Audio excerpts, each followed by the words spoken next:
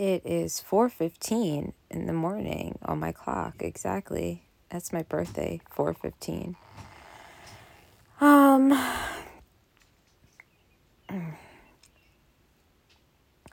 so something just came into my head and I just want to talk about it. I'm watching TV and I'm seeing stuff about protests and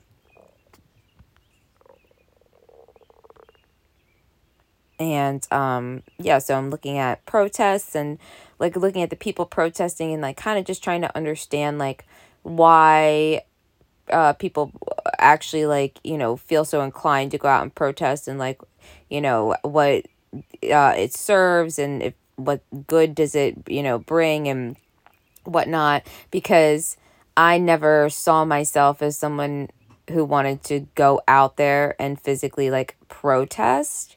I Even if I stand by the protesters you know argument and agree with them, I still don't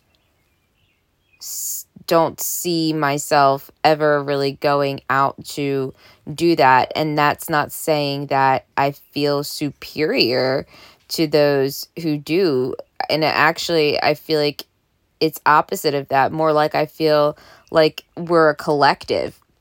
And so we need protesters. We need those people who can go and show up and physically be there. And it just was kind of showing to me how humans almost collectively work together as a species, and maybe not even realize it. So it's maybe protesting isn't for me because maybe I need to be doing investigating or researching, or maybe I would be used better, or my talents would be better used in a different area, whereas other people, maybe they're more people friendly and are good at getting a crowd to stick around, or whatever it may be.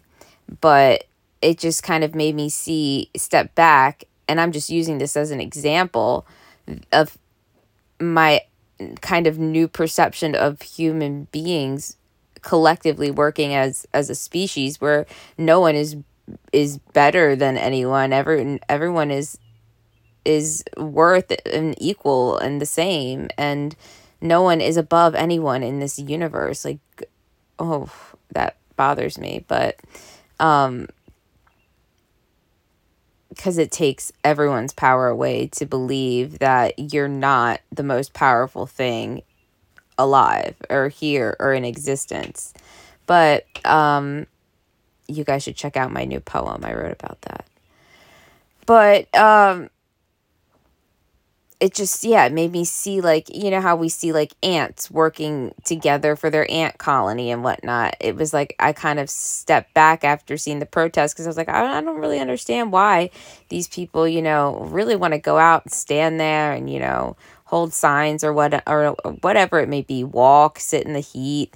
And I'm gosh, I would much rather try doing something different in a way to make the same type of effect or change. And in a sense, then I'm thinking, well, we need the protesters, and then we need the researchers, and we need the investigators, and we need all these different characters that all are formulating themselves to the same common goal at the end of the day.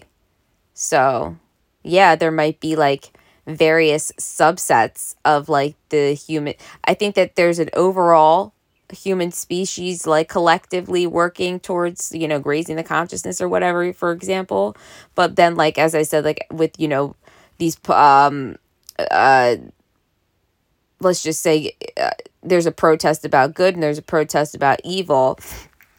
And oh my gosh, I can't believe I just lost my train of thought. Oh, okay. And so there could be a protest about good and a protest about evil, and whatever your perception is, if you want to go to the good side rather than the evil side, then what you're doing is, I guess, collectively, is your actions are working towards the collective of the good. You know, like you're with the good, collective, whereas the evil collective, they're working towards that evil collective. It's almost like these two groups, as I'm hypothetically theorizing this, these two groups have their own consciousnesses. That's fucking really interesting. I just thought of that.